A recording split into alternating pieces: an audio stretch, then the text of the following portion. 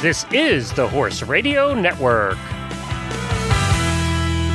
This is episode 849 of Horse Tip Daily. A different horse tip, a different equine topic, a different equestrian expert every day. Horse Tip Daily brings the world of equine knowledge to you, one day at a time.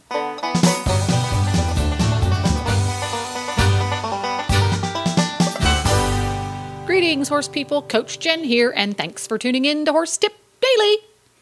Today's expert is endurance rider Karen Chaton. Karen has logged over 32,000 endurance miles since 1995, and she is the co-host on the Horses in the Morning Endurance Day, which happens the second Tuesday of each month on Horses in the Morning. Her tip today offers a light bulb moment about snaps, and we'll get right to our tip after this nutritional minute from Kentucky Performance Products.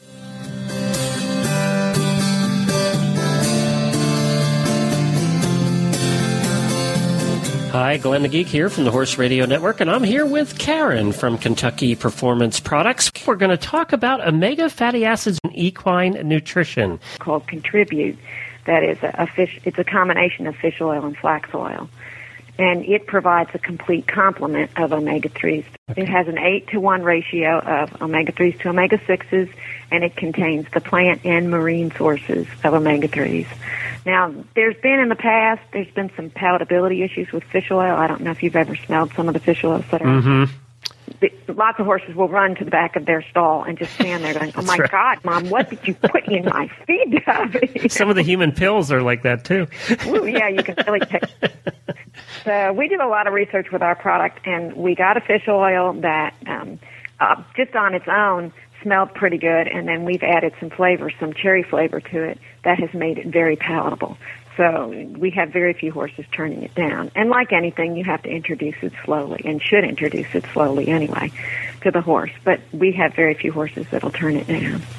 Well, that's terrific. It's good to learn. I never knew about the ratio between the 3s and the 6s. And, of course, you can find out more information on Kentucky Performance Products' new website. Has a terrific article on this, and we'll link to that in our show notes as well as on our Facebook page. Or you could just go to kppusa.com to find out more about omega fatty acids and the Contribute product. Just look under products.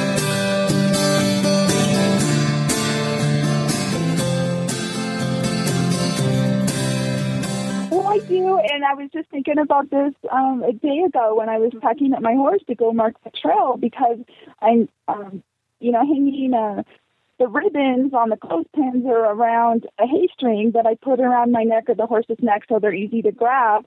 And while I was attaching all this stuff to my horse, I was thinking, about an important safety issue with our tack that I see a lot of riders doing.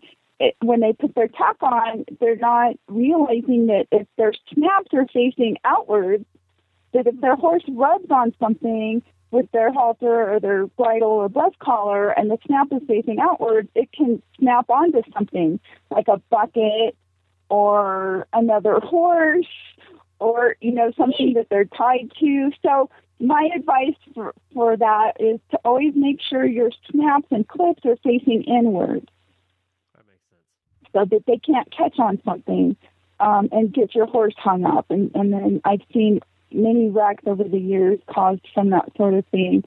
So always check over your tack and make sure your breast collar clips and your bridles or anything else that's attached to your horse is facing inward so that they can't get caught and get into trouble.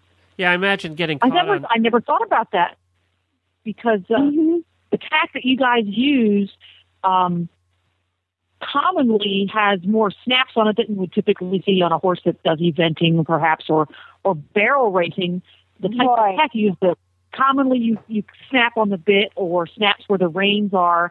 And I never thought about that, but if he just trots up to his little friend and goes, I have an itch right here, and he rubs his face on his neighbor's shoulder, he could suddenly attach his bridle to his next door neighbor's breastplate. That would definitely be and you'd be calling the SWAT team again. There you go. And I've seen horses attach themselves to each other on numerous occasions, or they rub on their bucket, and then now they've got a bucket attached, And now, now it's chasing them, no matter where they go. Bad news, man. It sure can be. So that's my tip for the day. And that's a wrap. You can find lots more tips about topics ranging from barn care to websites for horse people over at horsetipdaily.com. Just look for the topics drop-down menu on the left. And don't forget to support our sponsors here on Horse Tip Daily because they make these podcasts possible.